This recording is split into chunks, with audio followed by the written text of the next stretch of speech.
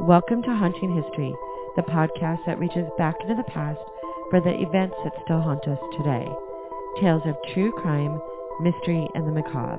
And when we're lucky, the stories where history and the people who lived it and the paranormal meet. Now, who doesn't love a good ghost story, right?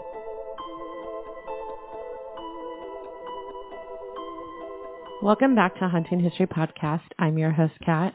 And I'm Haley. And it's finally Halloween season. I'm so excited. It's literally my favorite time of year. And you can't deny that it's not yours because you've been working on stuff for the outside for like a month. No, it is definitely my favorite time of the year, but it's going to be different this year. I know. Not only is the world different, but we moved. In our old house, we used to decorate our whole front of our house, and we had just a shit ton of trick-or-treaters and people outside. And this year, I don't think that's going to happen at all. No. And our new neighborhood, anyways, doesn't get a lot of trick-or-treaters. No. So this year's going to be kind of sad. But I made up for it. I bought us tickets to drive through a haunted immersion thing. Yeah. Tomorrow night. Yeah. And then again. Which she had to get the first night, or you got the second night because you didn't want the first night in case they needed to fix things. Like, it's been a whole thought process. It was. And then I bought another set of tickets for a VIP one just to do it again and watch it. If it sucks, I'm going to be so mad. Yeah. But I found like a ton of places. There's even a place in Santa Clarita that does like a zombie apocalypse where they give you laser guns and you sit in your car and you shoot the zombies attacking your car. Yeah, that's far for us though. Yeah, I don't really associate zombies with Halloween. I know that seems weird, but a zombie apocalypse, I don't know that I associate it with Halloween. It's just a theme for Halloween. It just sounds fun. I mean, I want to do anything Halloween. We don't get to go to Not Scary Farm this year. Like, nothing is really open. Mm-mm. We used to do a haunted house in our front yard, remember? Yeah. A few years ago? Yeah. And now nothing. Nothing. COVID. #COVID sucks. Mm-hmm. In October, we promised that we would be focusing all our episodes on haunted locations, so that's just what we did. And to be honest, I'm a little embarrassed we haven't done an episode on this place yet. Well, I was volunteering as a researcher for, several different paranormal investigation teams, I think 3 of them. The name of this place came up often, and I mean often. So much so that I tired of hearing the name, that I kind of equated it with one of those places that are overhyped and over-investigated and over-talked about, to the point that I never even looked it up or inquired about any of the stories. Like, I just would hear about it so much that I was like, it just got to be stupid. Yeah. So I never even looked it up. And now I'm a little bit embarrassed because as a lover of history, in particular morbid or macabre history, and being a huge fan of old architecture, I'm kind of shocked when I started looking into this how much I was missing by not doing research on this place. Named the Preston School of Industry, this boys' reform facility opened in 1894 to a lot of political fanfare.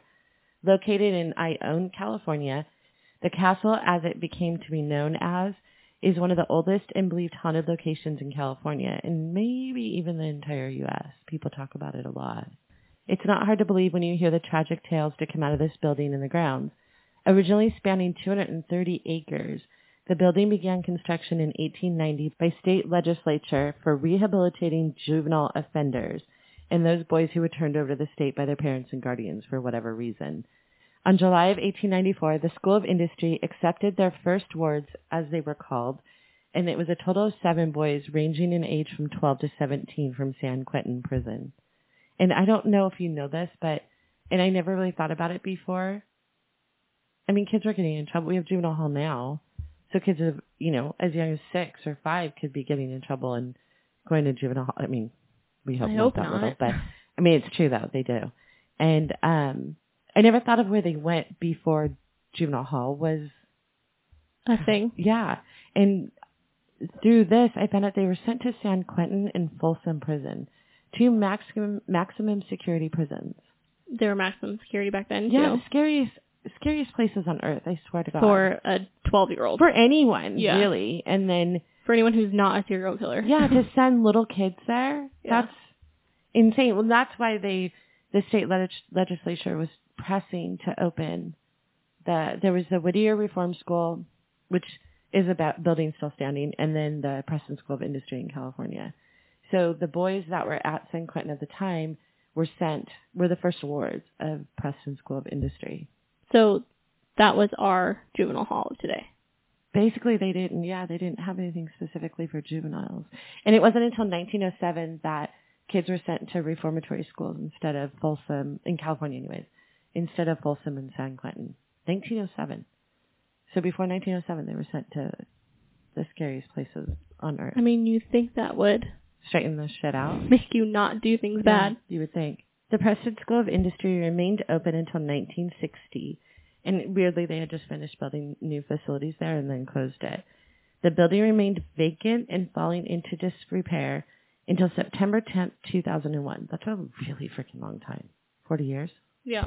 And I'm sure it wasn't empty. I'm sure people were screwing with it that whole 40 years. You know what I mean? Like just kids being stupid? Yeah, I mean, anybody. They could have had people camping out there. Yeah. The Preston Castle Foundation received a 50-year lease for the property, which is just a group of volunteers. And I actually believe that since then they were given the deed. Like the foundation was given the deed to the castle. I mean, not 230 acres anymore. I don't even know if it's 10 acres. It's a much smaller portion that they got. But the building itself now belongs to the volunteers that run the foundation. The Preston Castle has also been named a California State Historical Landmark, number 867, and is listed on the National Register of Historic Places. Over the 7 decades, thousands of boys passed through that intake center, crimes ranging from just stealing a rose from someone's garden all the way to rape and murder. Some of the boys weren't even criminals at all. Some of the children that were sent there were kids whose parents couldn't care for them anymore and turned them over to be a ward of the state. Like foster care. Like orphans. And they got this sent there. I mean, I guess they must have not. I don't know. It's a weird mix of kids. It really is. The wards were separated into different groups based on age, size, temperament, and attitude. Initially, the school provided basic instruction in academics, taught them industrial trade skills, and trained them in a military style. And the military style only lasted until the institution grew too large. And then they just it wasn't really military anymore. They just needed some way to herd them all together so they wouldn't escape and keep track of them.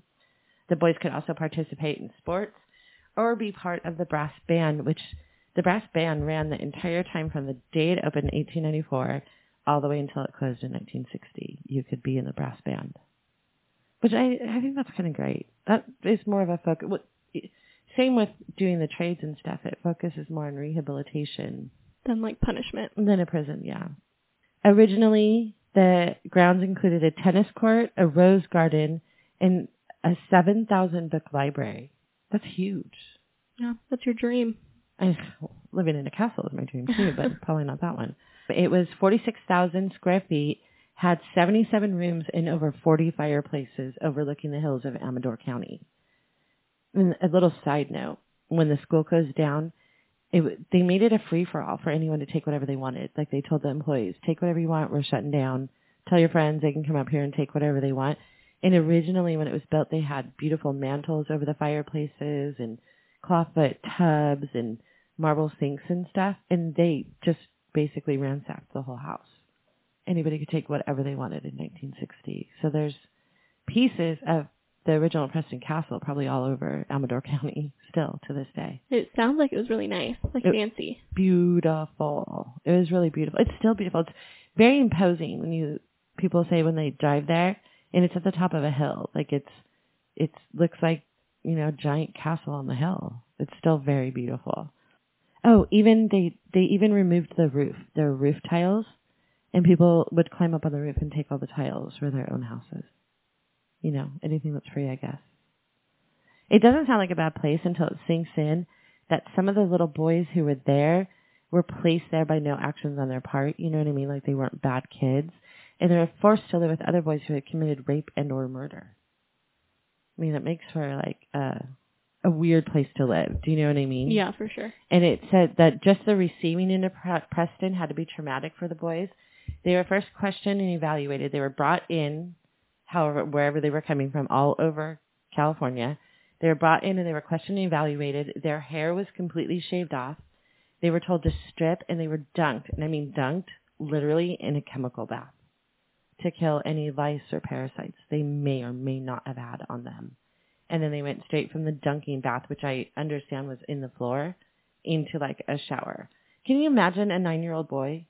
No. That was just one day with mom and dad and totally normal, and then all of a sudden... Yeah, but they weren't normal. They had to have been extreme situations. They were either very, very poor and they couldn't feed their kids, or were homeless.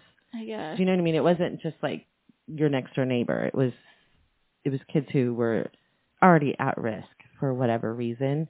But I mean, kids were sent there for stealing bread to feed their family, do you know, especially during the Depression. If the walls could talk, they would have plenty to say. Preston Castle isn't without some of its famous occupants either, which I find really fascinating. Merle Haggard. Now, you're a country fan. You know who Merle Haggard is. Mm-hmm. He was committed to Preston in 1954 for stealing a car. And then he has a tattoo on his wrist that says PSI, and he's never confirmed or denied whether that PSI stood for Preston School of Industry. Interesting. And he's actually denied any requests for interviews in regards to Preston. He tried to escape twice. The first time, he and a friend climbed down a fire escape and hotwired a car. I guess he literally could hotwire a car within less than a minute. Mm-hmm. He hotwired a car, but the car owner, knowing that the boys were always trying to escape from the castle, chained his car to a tree. So when he took off, the car was stopped by the chain, and he was caught and put back in. And then the second time, he stole the police chief's car and got all the way to Fresno before he was caught. So how did he get out? Well, he ended up serving his time. He did time in San Quentin, too. Really? Or was it San Quentin or Folsom? Someone can correct me. But no, yeah, he continued a life of crime for a long time. Yeah. And he says this is the one and only time someone quoted him regarding Preston, is that when he stole the original car, he jumped out of the car that he tried to steal, and he hid in a tree, like in a knot in a tree, like a big hole in a tree. And the sheriff's son saw him and met eyes with him, and he put his finger to his lips and told the little boy, like, shh. And the little boy ratted him out. And he said that as they were taking him away in the handcuffs, when he looked back, the little boy was wagging his finger at him. Another famous face to grace Preston Castle was Rory Calhoun. And I know this is someone you have no idea. He was a actor who was famous in the 50s and 60s, mostly in Westerns. He was in one of my favorite movies of all times, which I've made you watch, How to Marry a Millionaire.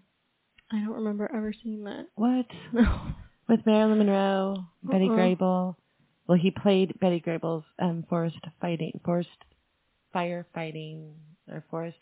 He was a forest ranger in How to Marry a Millionaire. Super cute. He took a turn at Preston. At the age of 13, he had stolen a gun, which landed him as a ward and inmate at Preston. Later escaping, just as Merle Haggard did, he continued to commit crimes until he was discovered by fellow actor Alan Ladd, changing his life and his name from Frances McCowan to Rory Calhoun. I just met someone the other day on the phone. Her first name is Rory, and I asked her, like, how did you get the name Rory? Because I'm obnoxious and I do that to everybody. Mm-hmm. And she was actually named after Rory Calhoun. I thought that was super cool. Her dad was a really big fan of old Westerns, and he thought they were going to have a boy. So he said, well, my boy's name's going to be Rory. And then when she was born, he said, well, now my girl's name is going to be Rory. I thought that was really cool. Just a note that when the boys were first received at Preston, they were given a set of clothing. Now, obviously, escaping was a big thing to do. I mean, I just told you 2 examples. A lot of boys tried to escape. In fact, one of the stories of it being haunted is one of the boys tried to escape and was shot in the back by one of the guards. And so escaping was huge there. And when they first got there, the boys were given a set of clothing. Initially, when it first started, they were giving a military-style, like, uniform. But then as it started to get more crowded, just like the military stuff dropped off, they were given a set of denim jeans and a white T-shirt. But the one thing that never changed is the boys were given a pair of shoes that had an inverted V on it so that they could literally, they could be tracked. Like, it would be literally like, he went this way. Because the V's would point in the direction that the boys tried to escape. from imprinting on the ground. Exactly. From their footsteps. That's smart. I mean, is it? I mean, if they were smart, they just took off their damn shoes right when they left, right? I know, but clearly they didn't that much if they kept them in those shoes. With these, yeah, I guess. Another inmate most people won't recognize, like no one's going to recognize this name, I mean, for sure. You haven't, but you've heard me talk about the old radio shows, how much I love them. Yeah. One of, and this drives me crazy because I've not been able to find out why he was there. I assume he was there because of circumstances, not because he was breaking any laws. His mom was a tightrope walker, and she fell and injured herself. She fell to the ground and injured herself. So I'm sure they were very poor. So I'm thinking he probably wasn't there because of something he did, unless it was stealing food for his family. But his name is Eddie Anderson, and if you do know old radio shows, you will know him as Rochester in the Jack Benny, with Jack Benny in the Jack Benny program, which that program ran from 1932 to 1950 on the radio. And then in 1950, it moved over to TV for another 15 years. And Eddie Anderson played Rochester that entire time, which was sort of, I guess in the show, his job was as a valet. If you get a chance and you can Google the Jack Benny show, do yourself a favor, listen to it. If you like podcasts, you'll like old radio shows too. And the Jack Benny program was one of the greatest, and Rochester was by far the best character actor in all of radio. And he was at Preston Castle.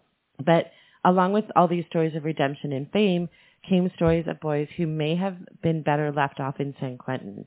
Probably the reason why this place is considered one of the most haunted places in America is that evil monsters also walked the halls and more than likely left their mark.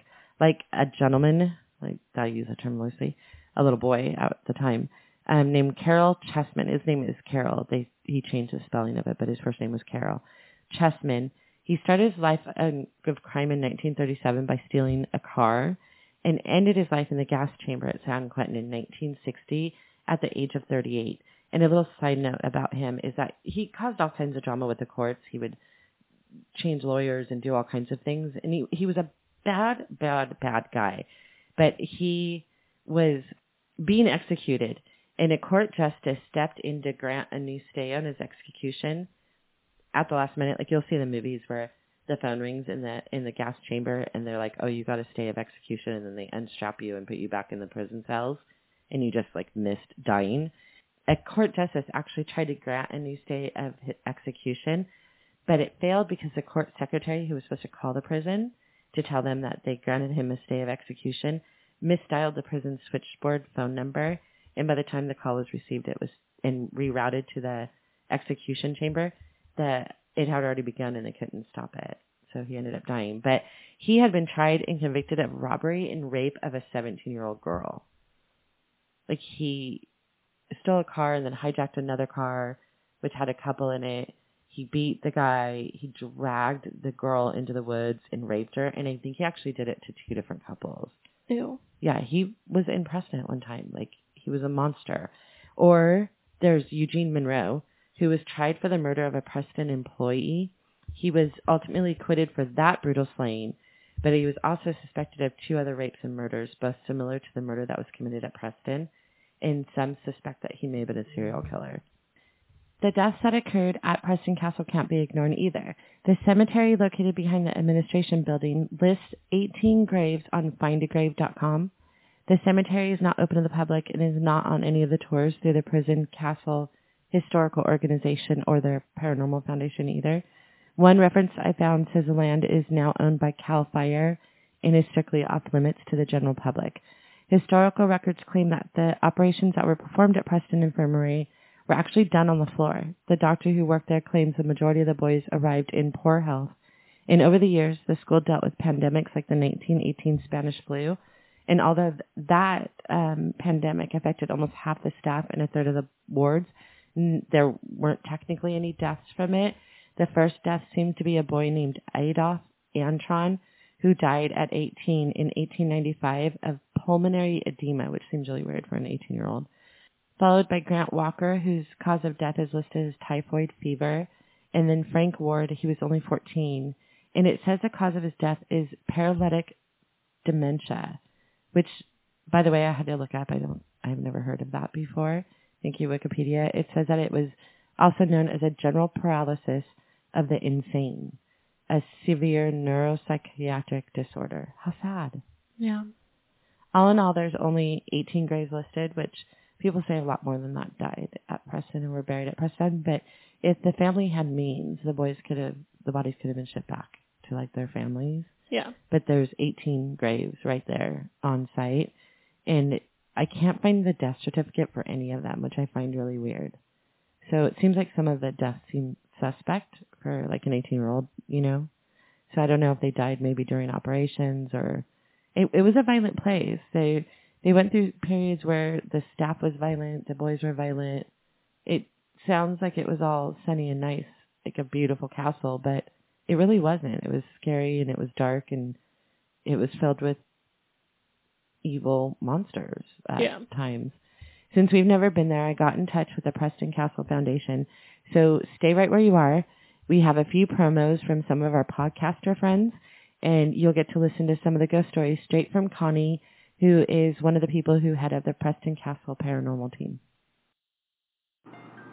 Hi guys, we're Mary and Vanessa, the hosts of True Crime Dropouts.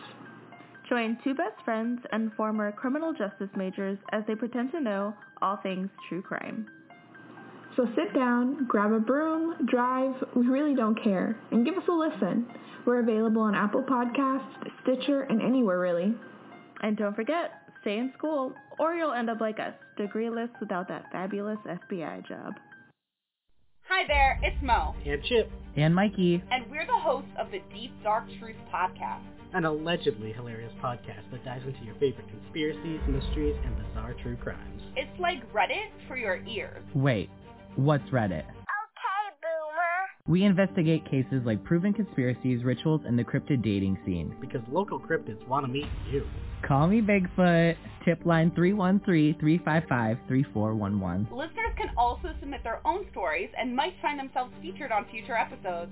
Subscribe to us wherever you get your podcasts. And don't forget to rate and review this podcast you're listening to right now. And keep searching for the deep, dark truth. I hate when you do that. Your name is Connie, and you are the head of the paranormal team for Preston. I am one of two. There's myself and another person. His name is Chris. We were both selected to take over the paranormal team at Preston Castle. Most foundations of older buildings don't have a paranormal team. Why does Preston Castle have its own paranormal team? It's had its own paranormal team for such a long time. I think because of just the interest in the possibility of having any type of, paranormal activity or ghosts or spirits or whatever you want to call it there. And so I think it's pretty cool. It's a privilege to be able to be up in there and to have the opportunity to explore the place for any type of ghosts or spirits there. How much do you interact with the actual Preston Castle Foundation, the foundation that runs the property and the building?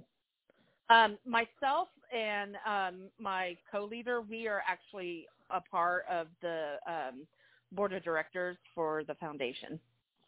So we are there. Yeah, we're there. We meet once a month and, help make some of the decisions and everything that goes along with the Preston Castle board and all that other fun stuff.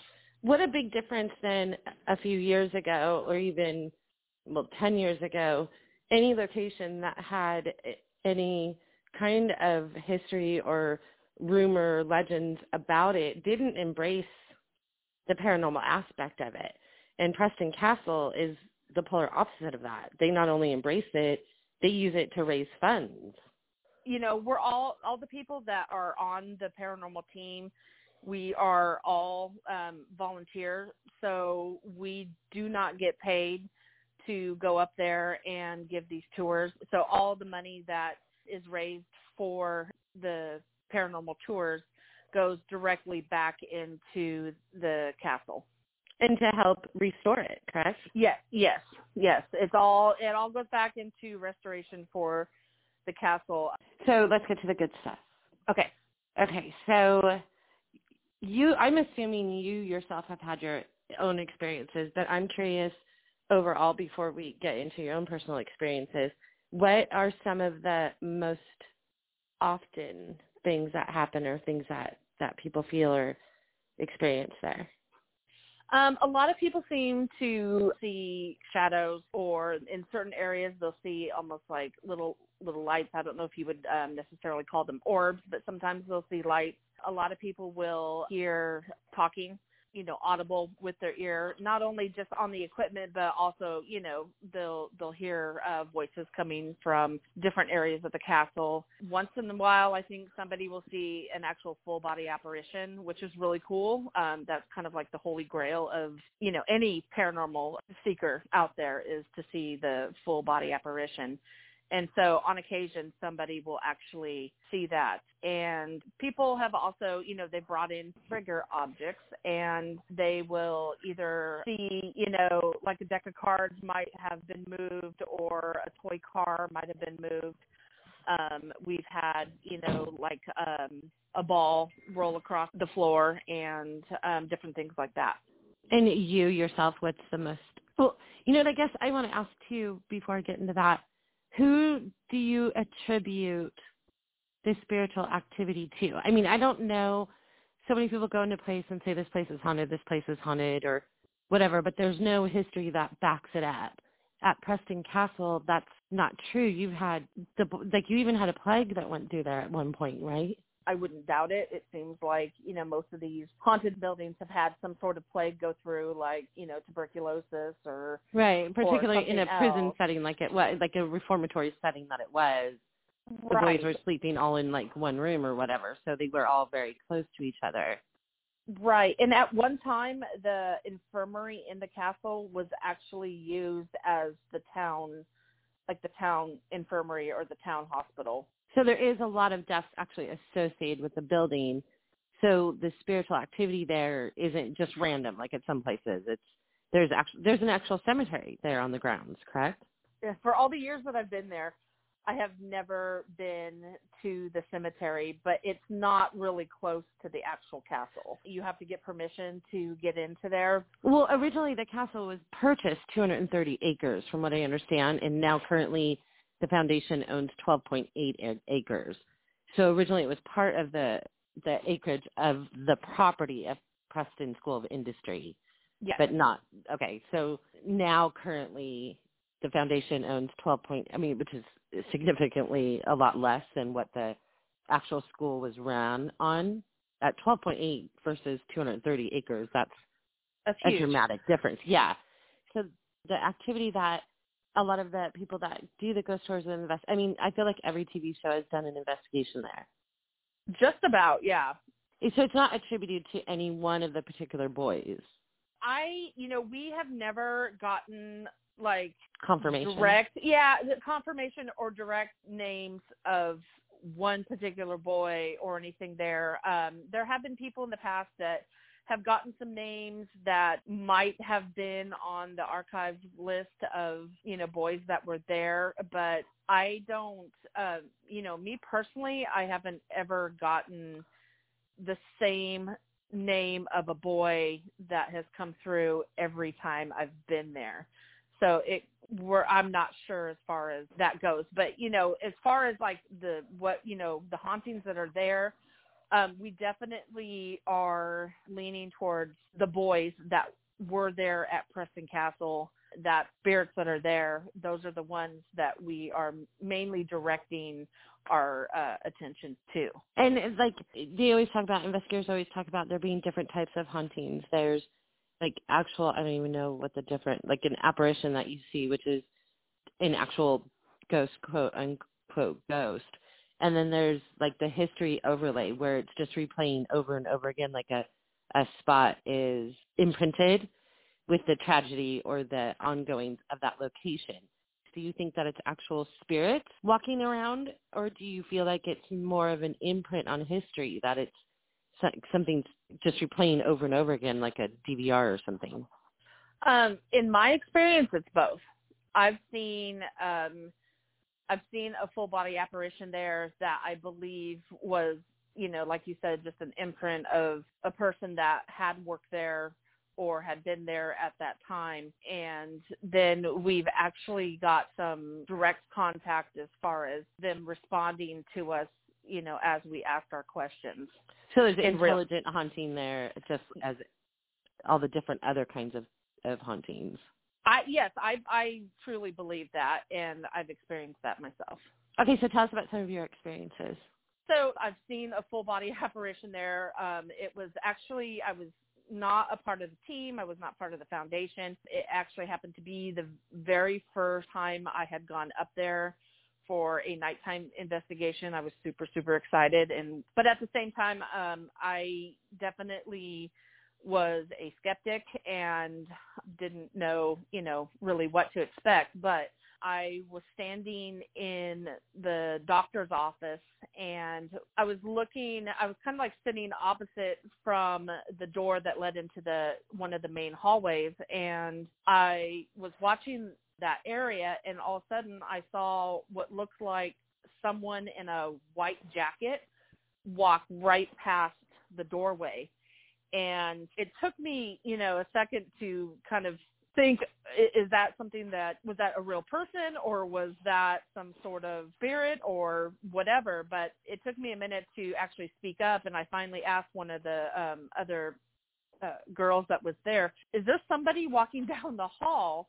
And so she went out to look, and she walked a little further down the hall, and she says, no, there's nobody there. And I said, I completely saw this person in a white jacket walk past the door. But the person it didn't look solid. And so what I think it was one of the doctors. And going back to talking about spirits or people that were imprinted in there, I think, it's not like he stopped and, waved at the doorway. It looked like he was just doing his business. So like a residual haunting. Yeah, exactly. And so that was kind of a shocker to me. It took me a while to kind of process what I actually saw. And so that same night I was in the infirmary, and I felt, and it's kind of funny, I felt somebody touch my butt. And so I'm standing in the middle of this room. There was nothing close, nobody around me, and I didn't have any, equipment at the time because I was, super new to doing any of this. And so I totally felt something touch my butt, and I remember turning around very quickly, wondering, did somebody brush up against me or whatever. So that was also another one that was a little shocking because I wasn't expecting it. And so over the years, I've heard whispers in my ear. I've seen a ball roll across the room. I have felt somebody tug on my hair. And one time my son was up there with me, and he had a Halloween costume with him. And they had like these glowing eyes. It was like a Grim Reaper type outfit. And they were off, and we had left the room. We came back, and they were on. Oh. So I don't know, there wasn't anybody around that could have switched them on. Yes, things malfunction that are battery operated, but in order for these to come on, you actually there was a little switch on the side of the glasses that you had to switch on. So that was kind of weird. What's a really good example of the scariest you've ever been there? Well, first, let me throw a disclaimer out there. I don't think that there's anything that is evil in the castle. That was my next question. That was what I was going to ask of you. I mean, the stories that come out of Preston Castle, some of them are very tragic. Some of those boys have written memoirs where they don't speak super highly of the way that it was run or the people. I mean, and I'm not saying everyone, because, I mean, it was a reformatory.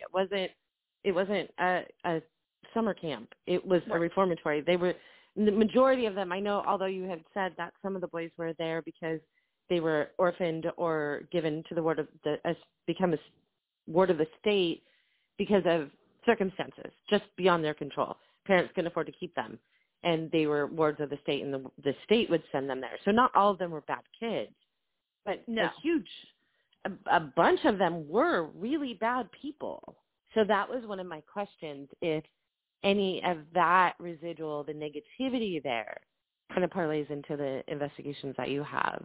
I have never experienced anything that I would consider demonic or evil at the castle. And, there might be some people out there that have claimed that they've gotten scratched or something like that. And again, I'm not going to say that they haven't, but, me personally and other people that I've talked to, some of the people on the paranormal team and stuff like that, I don't feel, I don't think any of us feel that there's anything super evil or demonic there. There is one spirit there that we think he's a little angry, and we're not sure what his name is. We're not sure what it is that he's angry about, but I don't feel like he'll ever hurt anybody, but he can definitely make you feel uncomfortable. And so that goes into your question of, if I've ever been scared or anything like that. It's not necessarily scared, but I've had, there is the one spirit there where I've had him follow me throughout the basement, and where he's very intimidating and he's made me feel uncomfortable, but I don't think that he would be harmful. He's one of those that you have to kind of stand your ground and go, okay, I know you're here. You need to back off, and you need to leave me alone. And typically he does. Do you feel like it's someone that may have worked there, or one of the boys that were a ward of the reformatory? It's really hard to say. I have no clue. We really don't have any clue. The people that have had experiences, but we all have felt that it is a male presence, and we're not exactly sure who he is, what part he had to, when he was, when and if he was at Preston Castle, because honestly, we don't know for sure. And I got to ask. He does have a particular area. Do you have a name for him? I have to ask because most people. I have my own little name for him, and I wish I knew what an actual name for.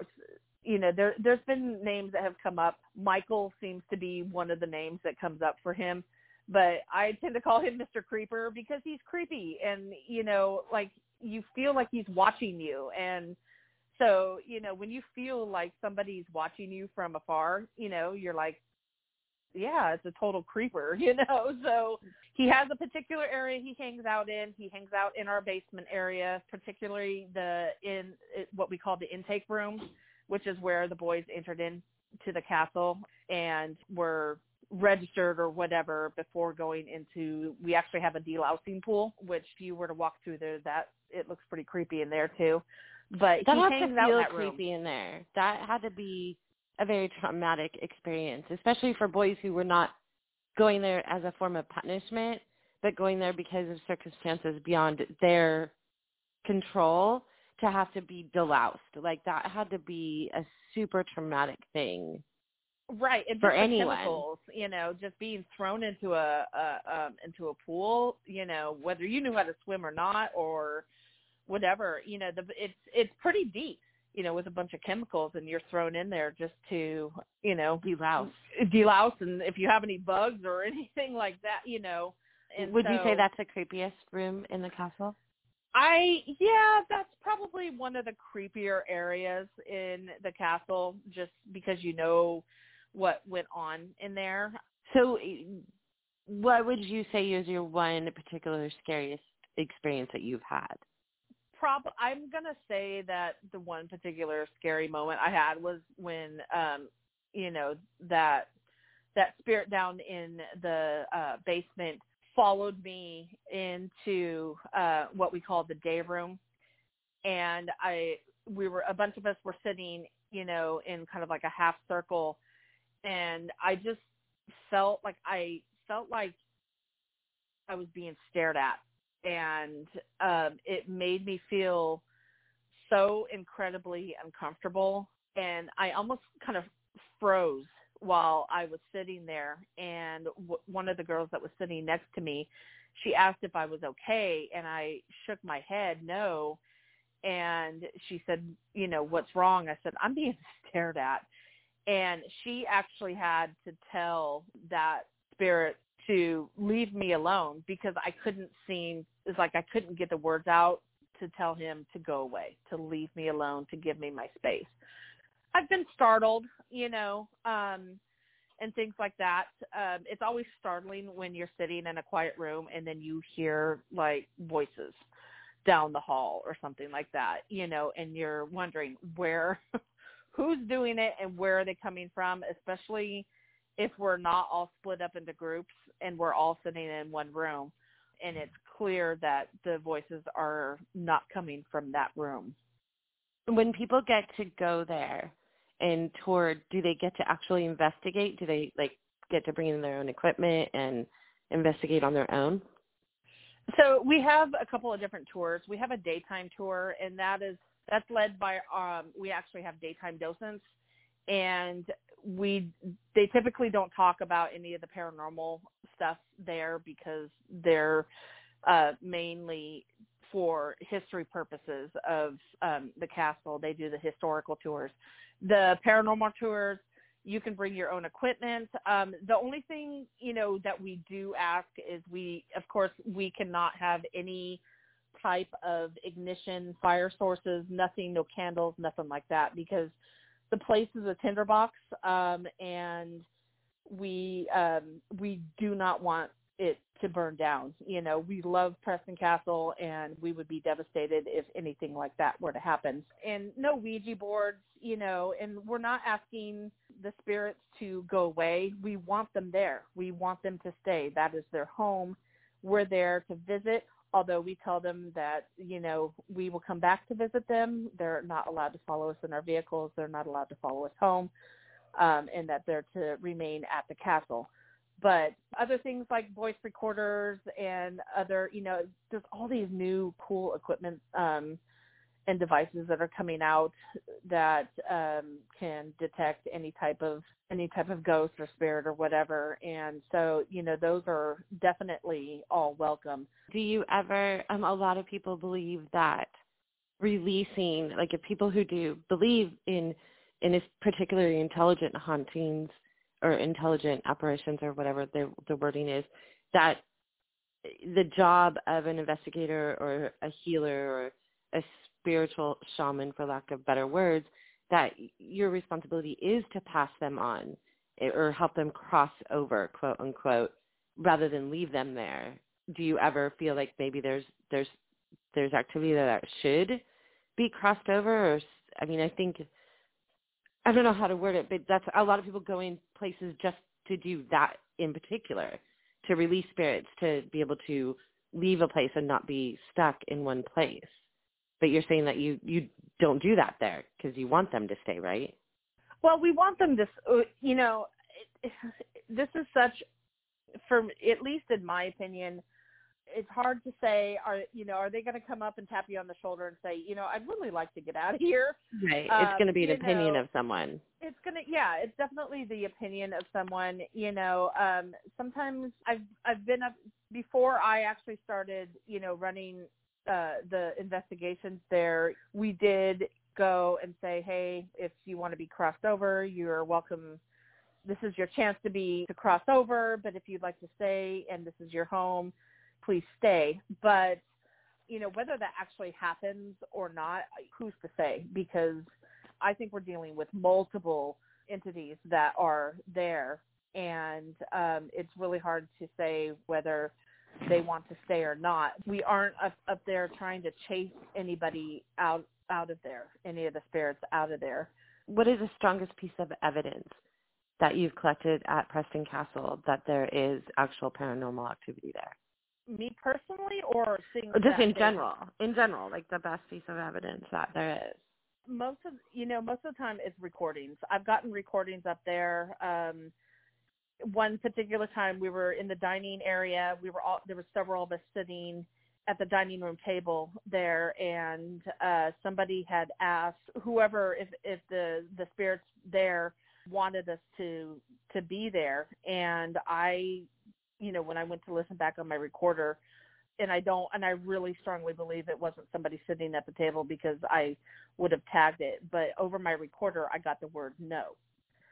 So, they did not, and they do, we have gotten evidence that when people have asked, do you want us here? Do you want us to leave? Do you want us to go to a different room? We've had them directly respond to us, yes, no. And if they want us to leave, we leave that area. Have you ever heard anyone say, like, get out? Like those specific words? Because that would scare the shit out of me.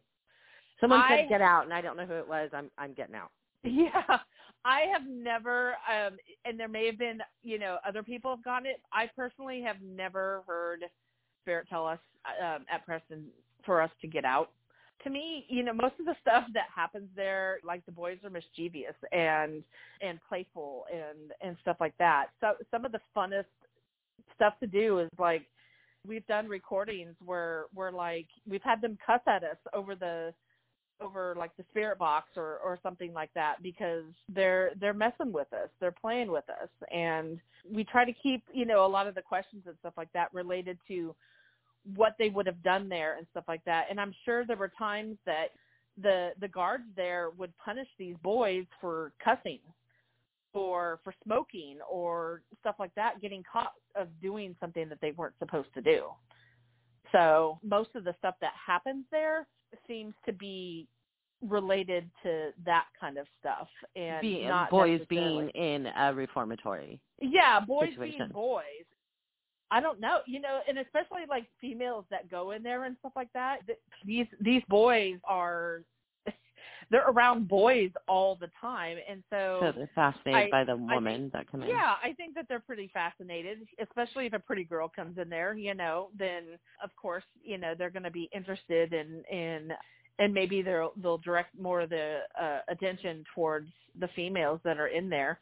And so you were saying that you have the regular daytime tours, which don't mention the paranormal stuff, and then you typically would have nighttime tours where people come in who are investigators or just regular people who just want to experience an investigation.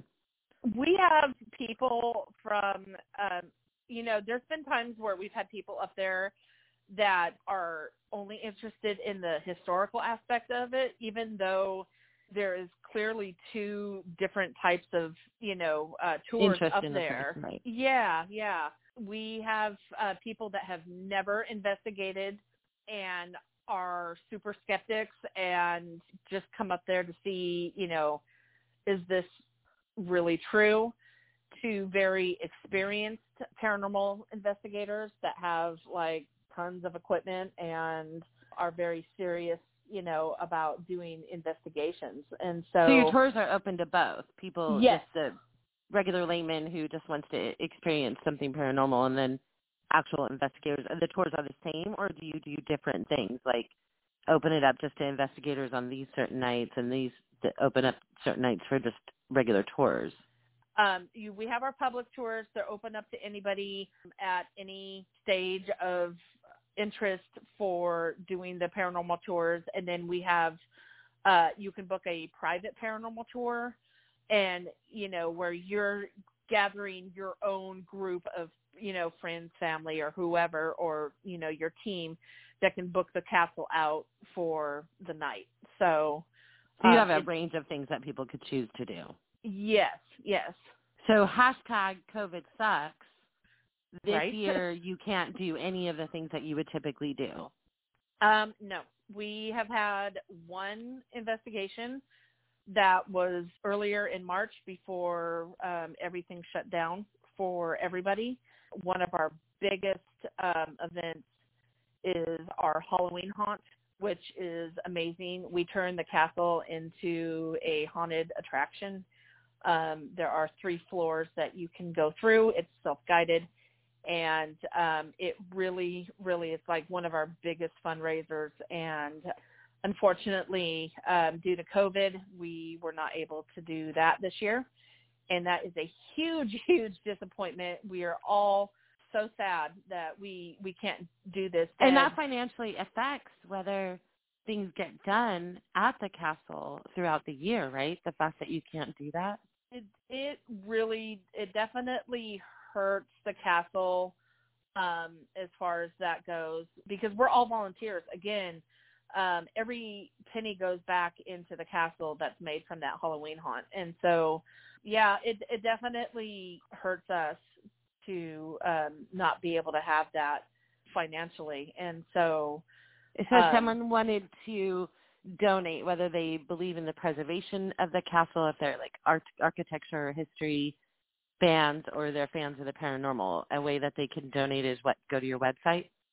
Yes, you can go to PrestonCastle.org, not .com, .org, and there is a donate button. You can donate through that, and the money goes towards, helping the castle out as far as preservation and all that. We definitely need the help with that.